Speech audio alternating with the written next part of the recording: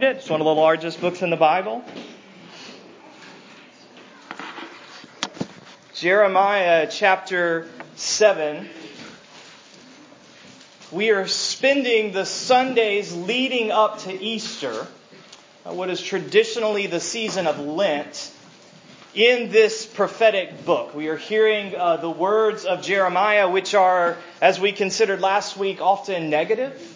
They are often disturbing, sometimes shocking, but we come to these words trusting that in the end they point us towards hope and they point us towards Jesus. And so would you join me now in Jeremiah chapter 7.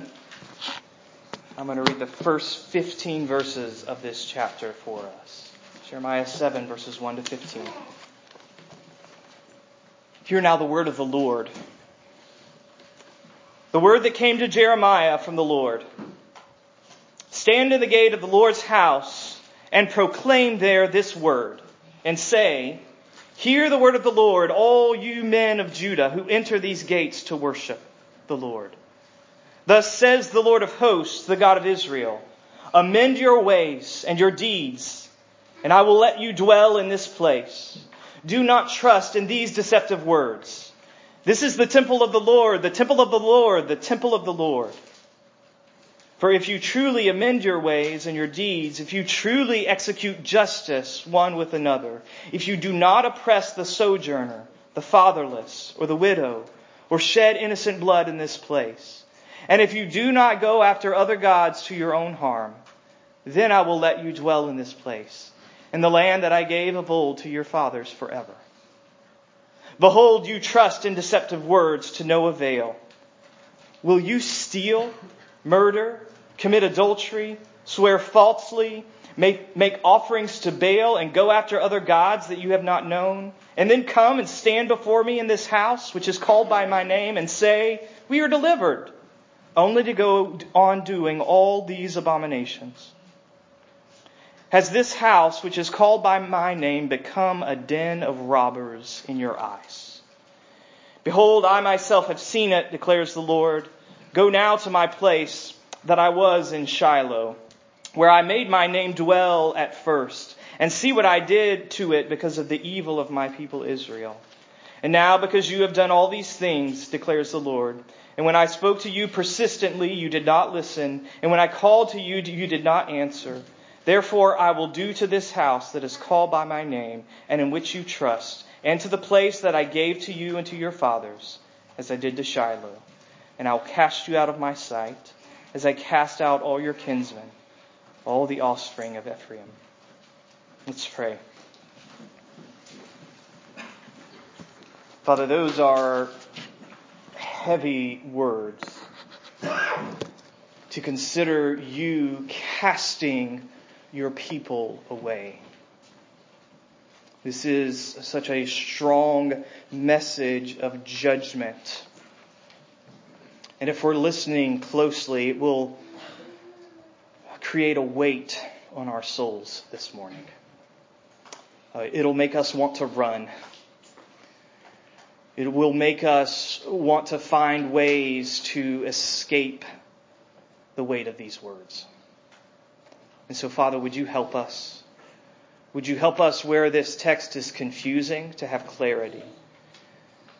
But more than that, would you help us as we in our pride want to say that this text isn't about us? Would you help us to have the humility to hear your words, even when they are confrontational, even when they are difficult, and trust that they are good and that they lead us to life? We need your help this morning desperately. Would you give it to us by the presence and activity of your Holy Spirit? We pray in Jesus' name. Amen. You are safe. I'm convinced that that is one of the most powerful sentences in any language. You are safe. Maybe I love you can compete with its power, but I think it would be a photo finish.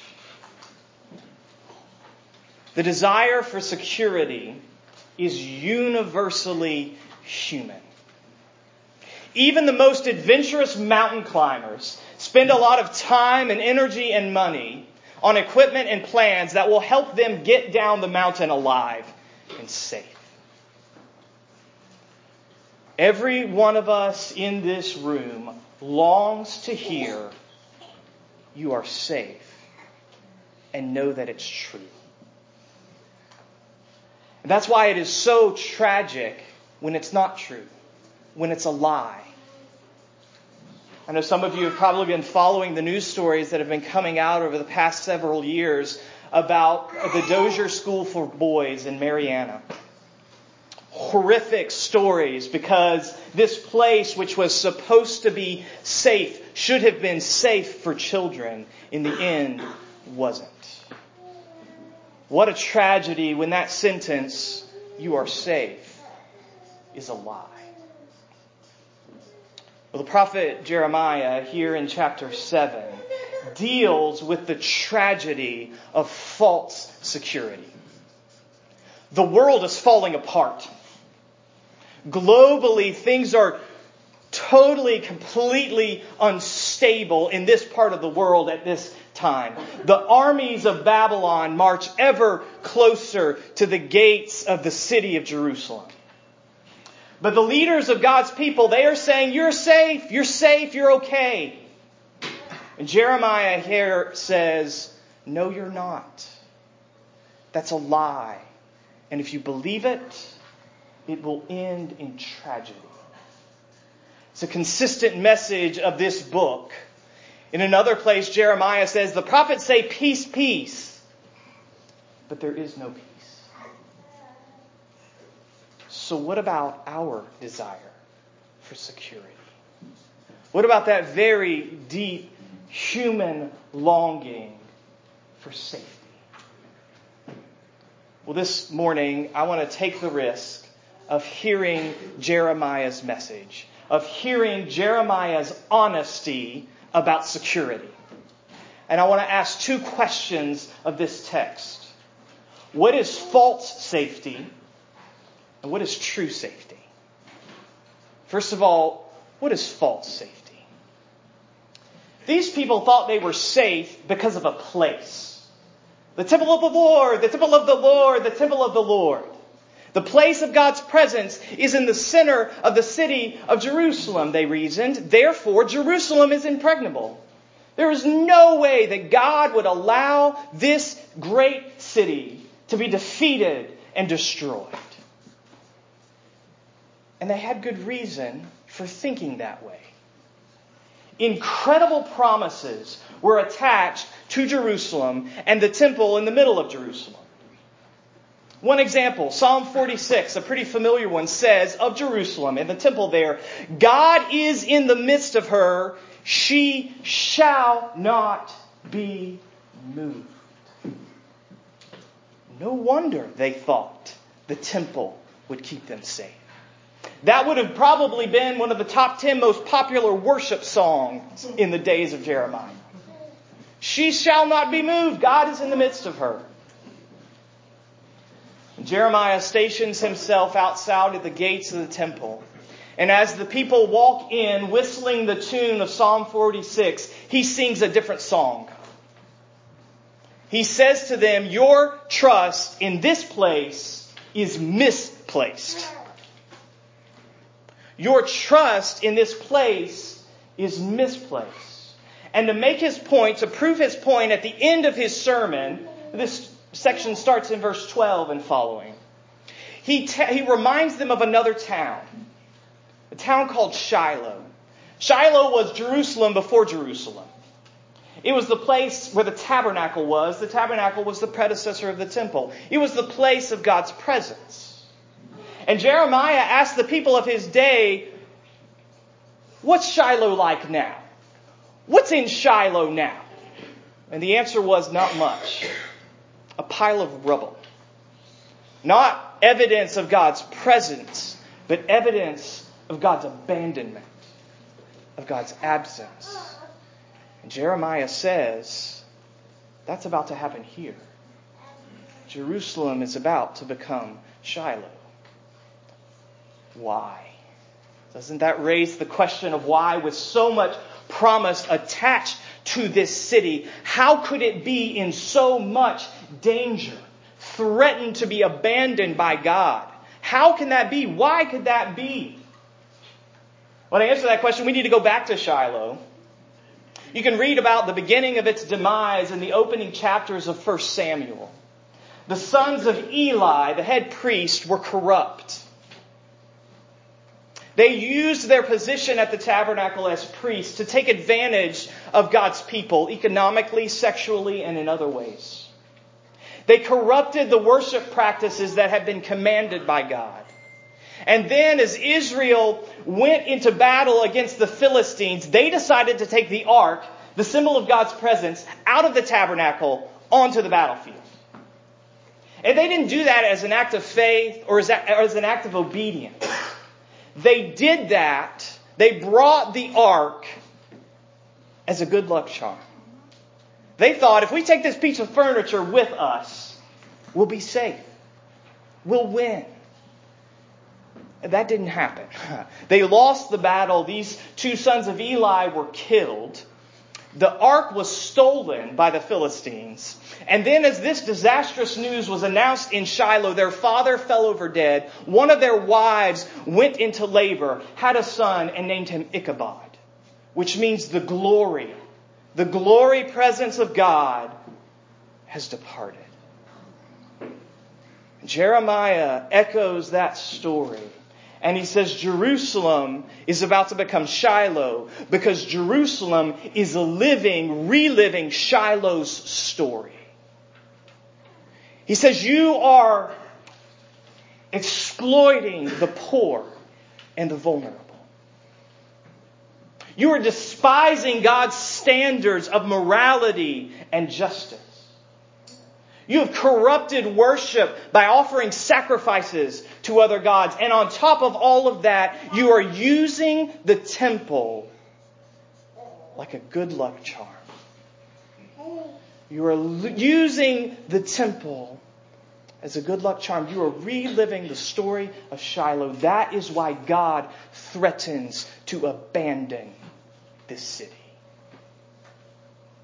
See, the temple was supposed to be a wedding ring, a sign of love, devotion, loyalty, and belonging.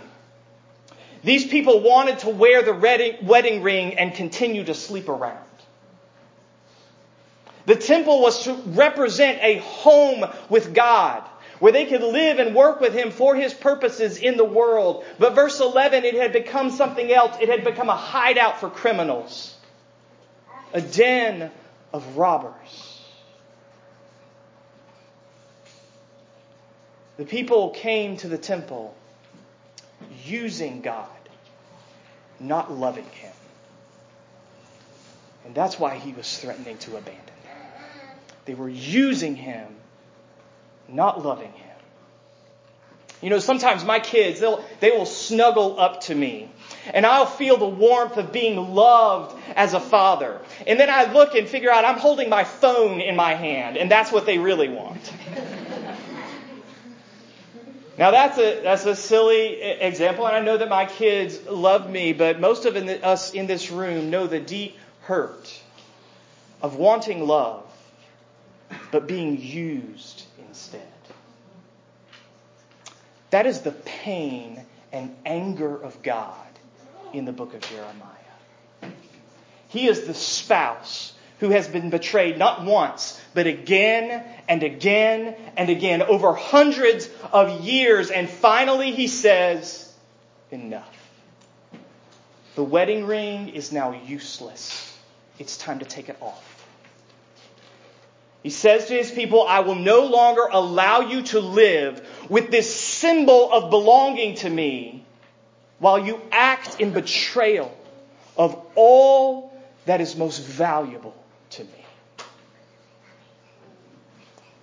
And as difficult as it is, we need an openness to Jeremiah's critique.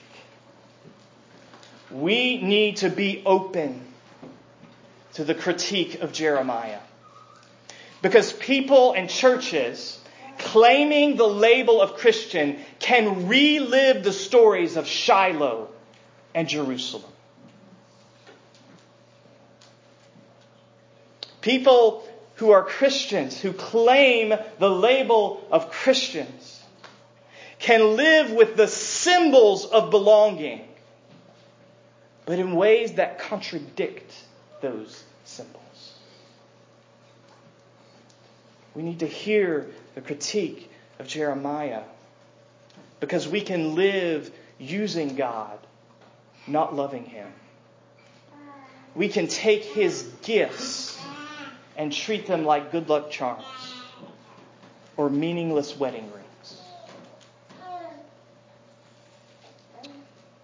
That's why what we are doing here this morning is so dangerous. Religious and spiritual practices like gathering for worship, taking the sacraments, reading the Bible, studying theology, those are all good things. They are good and they are necessary, but they are so dangerous because they can lure us into a complacency. A complacency where we take on the signs of belonging to God, but live in betrayal of what He values most. We can take on the symbols of love, but not live our lives in light of the calling to love God with all our heart, mind, soul, and strength, and our neighbor as ourselves. That does not mean we must live perfectly. It means that we must live in the process of honest confession of sin and humble willingness to change. You need to take some time this week and you need to sit with Jeremiah. And you need to ask yourself, am I living with a false sense of safety? Where is the tension between what I claim and how I live? How do I use God rather than love Him? Now, those are scary questions to ask. Many of you, I need to say many of us, have a sensitivity to that message. Perhaps an oversensitivity, which causes us to hear that and to think, I'm going to hell. I'm not a Christian. I must be under God's judgment. Is there no comfort for us, sensitive souls, here? Well, yes, there is. We need to ask a second question. Having seen false security, we need to ask, what is true safety? What is true security? There is a big old if hanging over this chapter, hanging over the book of Jeremiah, hanging over most of prophetic literature in the Bible. A big old if, and it's there in verse 3 and it's expanded in verses 5 to 7. Amend your ways. Change is possible, says Jeremiah. Turn from your idolatry and your injustice. Change is possible. And where there is an if, there's usually a then. What's the then here in this text? It's there in the second half of verse 3 and in verse 7. Then, God says, I will let you dwell in the land. Better translated, then, God says, I will dwell with you in the land. You see what Jeremiah has done? He's taken away the lie of the temple, only to offer the promise of the reality of the temple. That's true security. That is true safety. These people had it half right.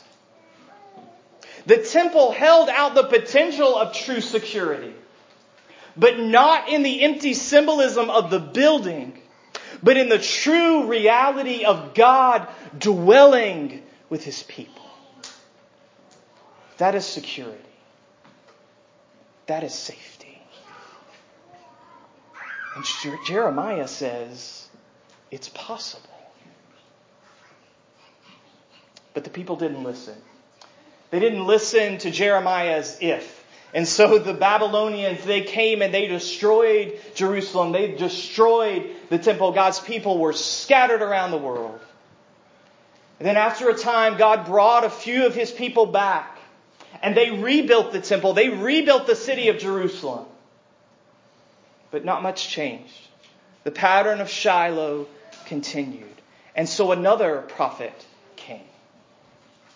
A prophet who was more than a prophet. He was the Word of God in flesh. Jesus came to the rebuilt temple and He brought a whip with Him. And He started kicking over tables. And He chased out the merchants. And He yelled at them using the words of Jeremiah. He said, "This house, which should be a house of prayer for all nations, it should be a home with God for all peoples. It's become a hideout. It's become a den of robbers. It's become a hideout for hypocrites. It's become a place for those who want to claim the symbols of belonging to God, but live in the betrayal of what matters most to Him." And not long after that event, Jesus points to the temple and says to His disciples, that place will once again lay in ruins. Which happened not long after Jesus' death. But like Jeremiah, better than Jeremiah, Jesus didn't leave us without hope. He exposed the lie of the temple, but then He took the reality of the temple, the true security of God dwelling with His people, and He applied it to His own body. He says, "My body is the temple of God, the fullness of God's presence." And in doing that, Jesus broke the cycle of Shiloh and Jerusalem. He says, "They will tear down the temple of my body, but 3 days later, I will raise it up again to remain forever, never to be torn down again." Jesus broke the cycles of Shiloh and Jerusalem. He lived with perfect obedience to the standards that Jeremiah talked about.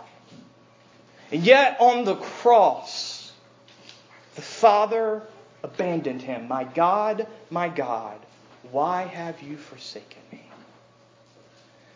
And the Father abandoned Him not for His sins, but for ours. Not for His idolatry and injustice, but for our idolatry and injustice. And He died. And 3 days later, His Father raised Him up again so that He could pour out on all of those who believe in Him His presence, His Spirit. And so He could say to them, so He could say to us, "You will never be abandoned." That's true safety. True safety is not a pain-free existence. It is Jesus with the marks in His hand and in His side, saying to us, "I will never leave you or forsake you." And yes, our lives should bear the evidence of that belonging. Our lives should bear the fruits of the Spirit, a flourishing love for God, for each other, and for our neighbors. But because of Jesus, we can hear Jeremiah as critique, not condemnation. Those are very different things. Correction and punishment are very different. And because of Jesus, the words of Jeremiah become words of correction, words of critique. They expose our sin, but in doing that, they should then lead us to Jesus for forgiveness and for help. And to hear once again those words, "I will never leave you or forsake you." Listening to Jeremiah with Jesus, it's a little bit like going to a scary movie on a date. That's a romantic move, right? Why? Because when we're scared, we cling to the one we love. Or rather, we cling to the one who loves us. Where will you go in your fear? To whom, to what will you cling? Will you cling to the only one who is a true refuge? I don't know which sentence is more powerful. I love you. You are safe. Here's what I do know. God has spoken them both to us through His Son, Jesus.